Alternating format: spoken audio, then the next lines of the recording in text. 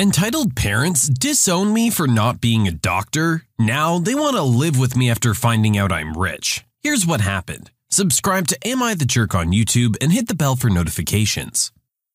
I'm a 37-year-old male. My family comes from and is a long line of doctors. Being a doctor is the only acceptable profession in their eyes, and anything aside from that is met with literal abandonment, which is what happened to me when I turned 17 and told my family I was not going to be a doctor, but going to build an acting career/social media career. YouTube wasn't huge then, and supplement my income with small business endeavors. When I told my family this, they kicked me out, and we subsequently lost contact for 17 years. During that time, they moved to the UK, and my sister became a doctor, and my older brother got into a very competitive stream for surgery, neurosurgery specializing in spinal tumor diagnosis and removal, which he's now finished. We reconnected when COVID hit, and they told me they were moving back to Sydney for lifestyle reasons and because my brother has found a $75,000 a year job. During the last 2 years, they never asked me how my acting career and social media stuff went, and basically assumed I was just slumming it in Sydney. To their credit, they were correct in that I didn't make it big in acting. Maybe the world wasn't ready for a mainstream leading role Indian. Or make it at all. I did, however, make it big as an investment banker, and recently made partner at the bank I work in. This came to a head on Friday when I met them for house shopping. I walked to meet them, and when they asked about my car, I just said I preferred to walk. And they realized the areas they wanted to live, despite being highly paid medical professionals, simply wasn't going to be happening, as the houses cost north of $20 million. When we decided to call it a day and regroup, they suggested going to my place before going out to dinner. When we arrived at my house, they thought I was renting a room and inquired how much rent was. I informed them that I wasn't renting and that this was my house. They lost it, accusing me of lying to them for years and only meeting up to rub their face in my probably illegally gained wealth, and capped it off with they'll be living with me now instead of my oldest brother, since they can't be seen living in a worse house than their son. I laughed at them and reminded them that they bet on my brother and sister, not me, and that they have a better chance of living with my neighbors than they do with me. At that point, they threatened to cut me out of their will, to which I reminded them of the fact that they can't even afford to buy a house in my area, so their will and assets don't really matter to me. Now they're not talking to me, and my brother and sister are saying that I should have been proactive in letting them know of my success. I have a public LinkedIn profile, so they literally never even Googled me. I'm kinda with our original poster on this one. I don't think they're the one that should be proactive in trying to reestablish a relationship here. It's the parents who kinda said to take a hike. He's not just gonna come reaching out saying, "Hey guys, I made a bunch of money, you want some?" No, he did his thing and went on living his best life, which, good for him. That's what he should do. It's only now that they're back around that he's having this stress in his life in the first place. I kinda like what he said in that they backed the wrong horse. They bet on his brother and sister, who didn't quite pay out the way they wanted them to. And now that original poster has actually made a lot of money doing the thing that they thought wasn't going to be successful, they just assume that they're going to be able to move in. Sorry, doesn't work that way. You can submit your own stories to be featured here on the channel. The story submission link is in the description below. And don't forget to subscribe. Medical clerk made me stand outside in 104-degree heat, so I staged a mini revolution. This took place during the first summer of lockdown where I live. For some context, my town is basically on the edge of nowhere. We have a medical center for basic stuff, but a full hospital is 30 to 40 minutes in any direction depending on where you choose to go. With that in mind, we get people from a huge surrounding area that go to our town center for tests, simple medical exams, and things like that. Maybe as many as 50 small communities use our center on a daily basis, so it's constantly busy. The center itself is quite small compared to hospitals in the city. The various clinics and a basic ER take up most of the space, with an area by the front doors for the public to sit in if they're waiting for a ride or someone to visit a doctor. It's that waiting area that is the cause for my story today. One day during the summer of lockdown, I had to go to the medical center for tests. Some things to know about me. I'm challenged with multiple disabilities. I'm legally blind, have significant mobility and balance issues, and a rather severe heart condition. As such, I use a walking frame and travel using the city's provided disabled transports. That particular day, I had finished my tests early and had about 45 minutes to wait until my transport was scheduled to return to pick me up. I figured, no problem, I'll just sit in the waiting area. And,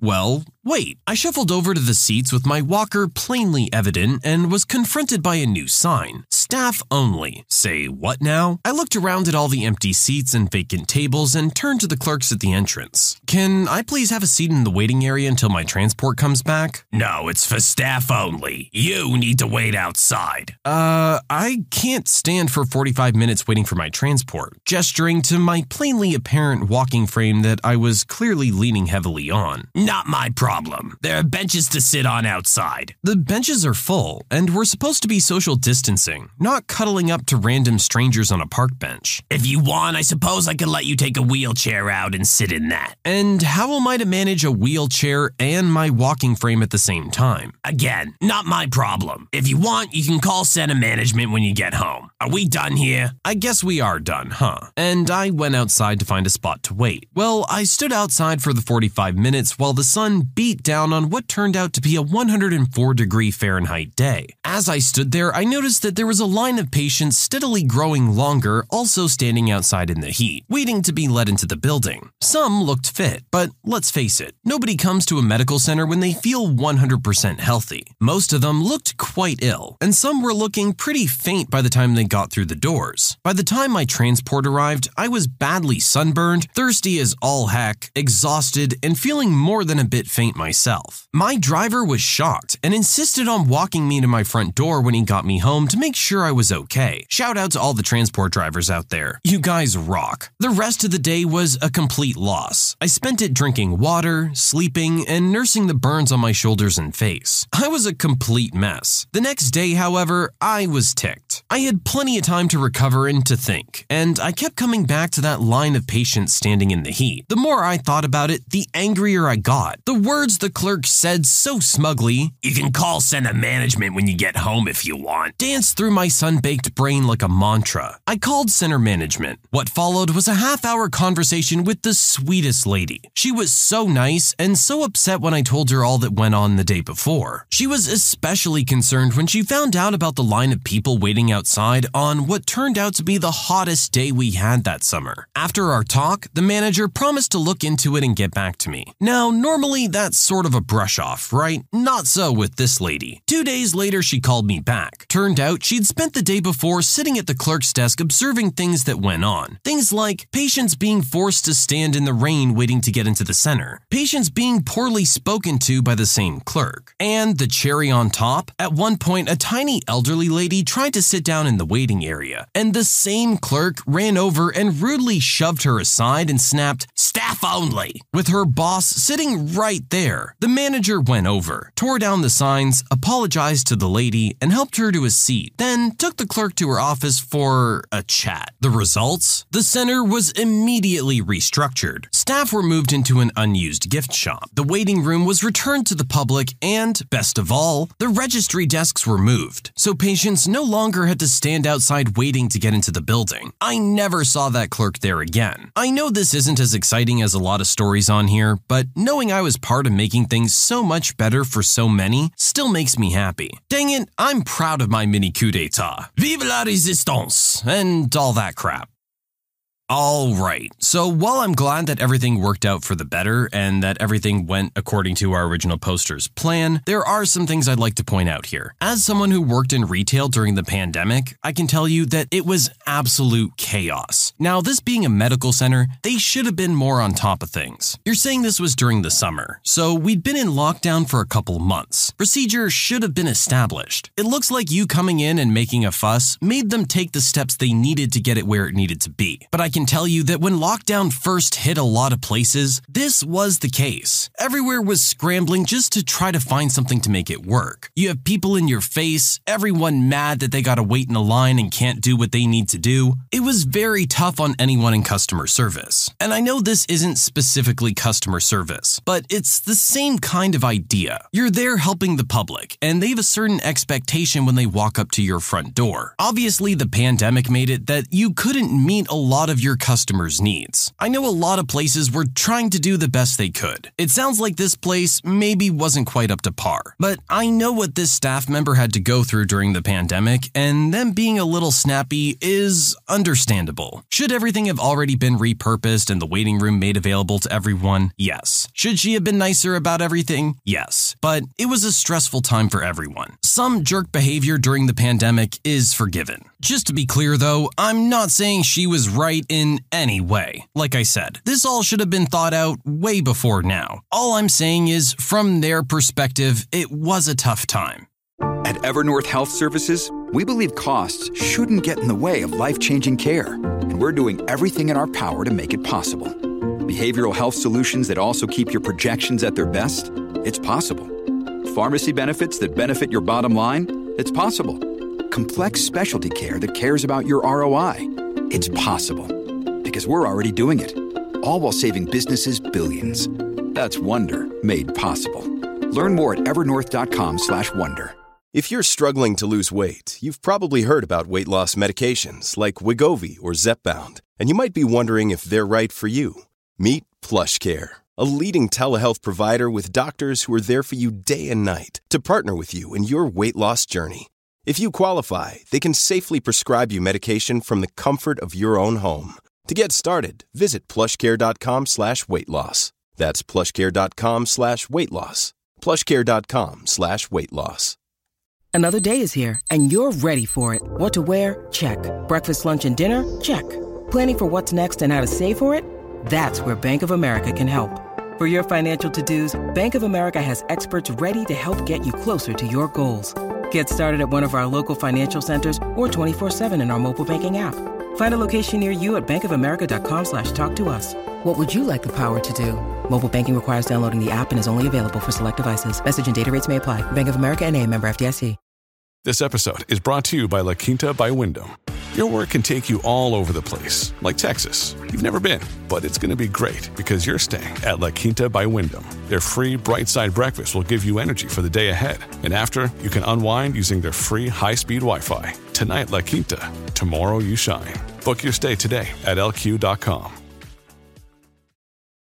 When you need mealtime inspiration, it's worth shopping Kroger, where you'll find over 30,000 mouth-watering choices that excite your inner foodie. And no matter what tasty choice you make, you'll enjoy our everyday low prices, plus extra ways to save, like digital coupons worth over $600 each week. You can also save up to $1 off per gallon at the pump with fuel points. More savings and more inspiring flavors make shopping Kroger worth it every time. Kroger, fresh for everyone. Fuel restrictions apply.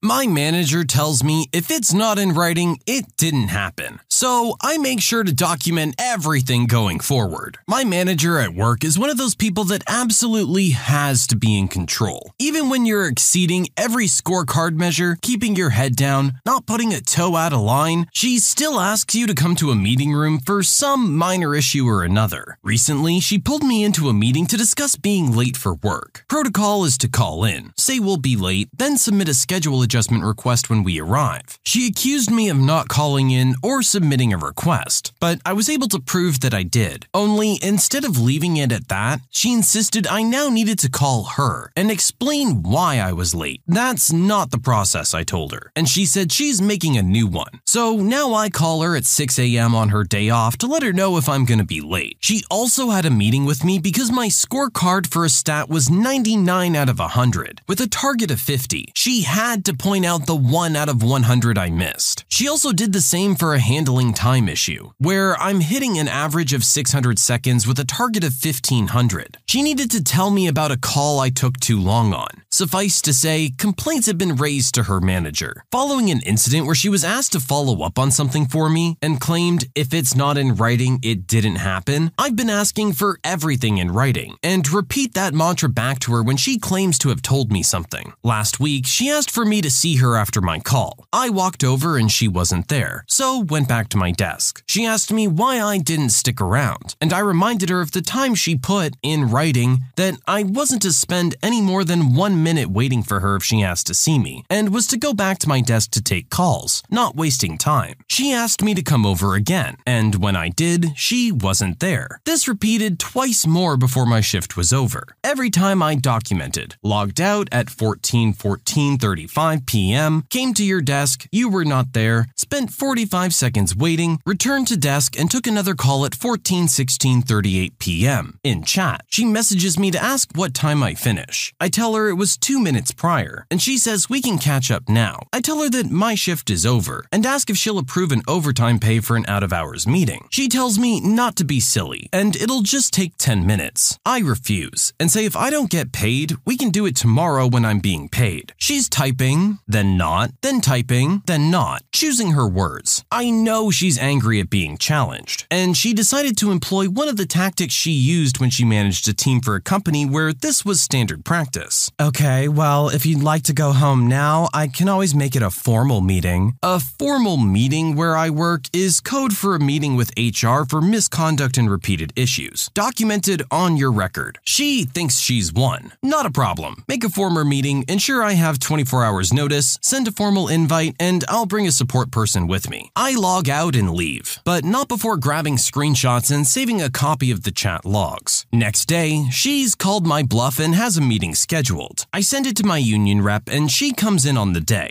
HR sits down with us and opens with, "So, we're here today to discuss some concerns. Your team leader asked you to attend an off-the-cuff catch-up 3 times, and for some reason you refused." I quickly clarify what actually happened. My manager claims otherwise, and I repeat her mantra. If it's not in writing, it didn't happen. Then I supply receipts. Her demands to put things in writing, her chat, my timestamps, my call logs, and her message to me afterwards. My union rep stares at the two of them with a small smile and asks, "So do you maintain the position that employees should attend meetings unpaid and that misconduct investigations are a good use of resources if they refuse?" HR said there may have been a miscommunication and that I could return to work. I have it put in writing that I'm not accused of any misconduct and have been cleared of any false accusations, with nothing documented on my staff file. Yesterday, my team was advised that our team leader had decided to pursue opportunities outside of the company and that we're getting a new manager. Thank God that jerk is gone.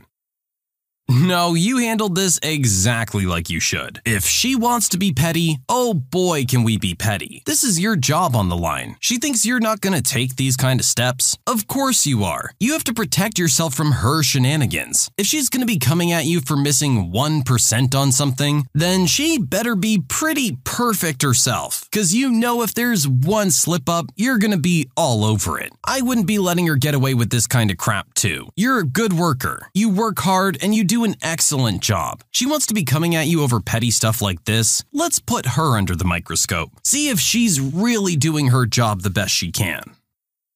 Entitled company really doesn't seem to understand what belongs to them and what belongs to their employees. A friend of mine in a semiconductor manufacturing company was one of the hotshot marketing and application engineers. On his own, he put together a series of seminars to show prospective users and customers the benefits of using a bunch of the company's integrated circuits in their designs. He went on to make short half-hour videos that could be viewed online. The company signed a contract with him that stated they were his property. The company was acquired by a megacorp, and their legal people evidently signed off on his contract as well. He was a big man, 6'2", 230 pounds, and in his late 50s. Also had a condition that caused a considerable amount of joint pain. His job required him to fly at least once a month, but because of the frequency, he could upgrade to business class or better, and the extra room helped him with the pain of traveling. The company AA card was used for all travel, and his new 30-year-old manager decided that the company owned his frequent flyer miles. files, and he couldn't use them to upgrade. This got rather heated, and the manager wouldn't back down. So the company offered early retirement to certain people over 59 who'd been with them for more than X years. My friend stepped up and got a bonus, and 2 days before the end deleted all the videos. And he gave them a copy of the contract reminding them that they were his property, also stating that the company couldn't restore them from backups and use them. Several months later, he ended up contracting for his former company, introducing his online videos and answering questions afterwards. I'm sure he was very happy with this arrangement. No travel, no boss hassles, and a nice check for each time he did it.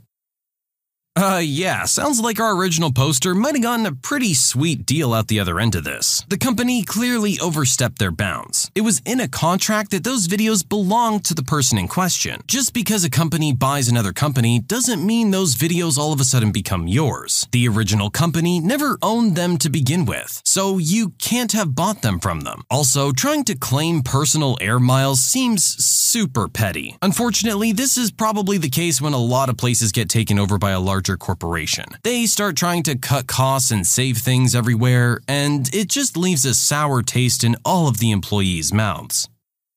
I thought I was over my food poisoning, but it came back with a vengeance at the worst time. I am the dumbest person alive. Last week, I apparently ate something that was contaminated. Spent 8 hours on Thursday, starting at 3 a.m., puking out my digestive system about 3 to 4 times every hour. Slept on the bathroom floor when I could. It really sucked. Well, today's Tuesday. I figure surely by now, especially since I haven't thrown up since Thursday morning, I'm fine. Everything's fine. Sure, my stomach's been a little upset, but that's anxiety about getting sick again. What better way to celebrate my victory, I decided, than a big bowl of chocolate cereal in the car on the way to class while my dad drives. Ha ha ha! My digestive system laughs. You fool! And yes, I am the fool. 40 minutes before my first exam of the day starts, and my stomach is trying to escape from its mortal flesh prison. I've learned my lesson. I'm never eating food again. I wish I was never born.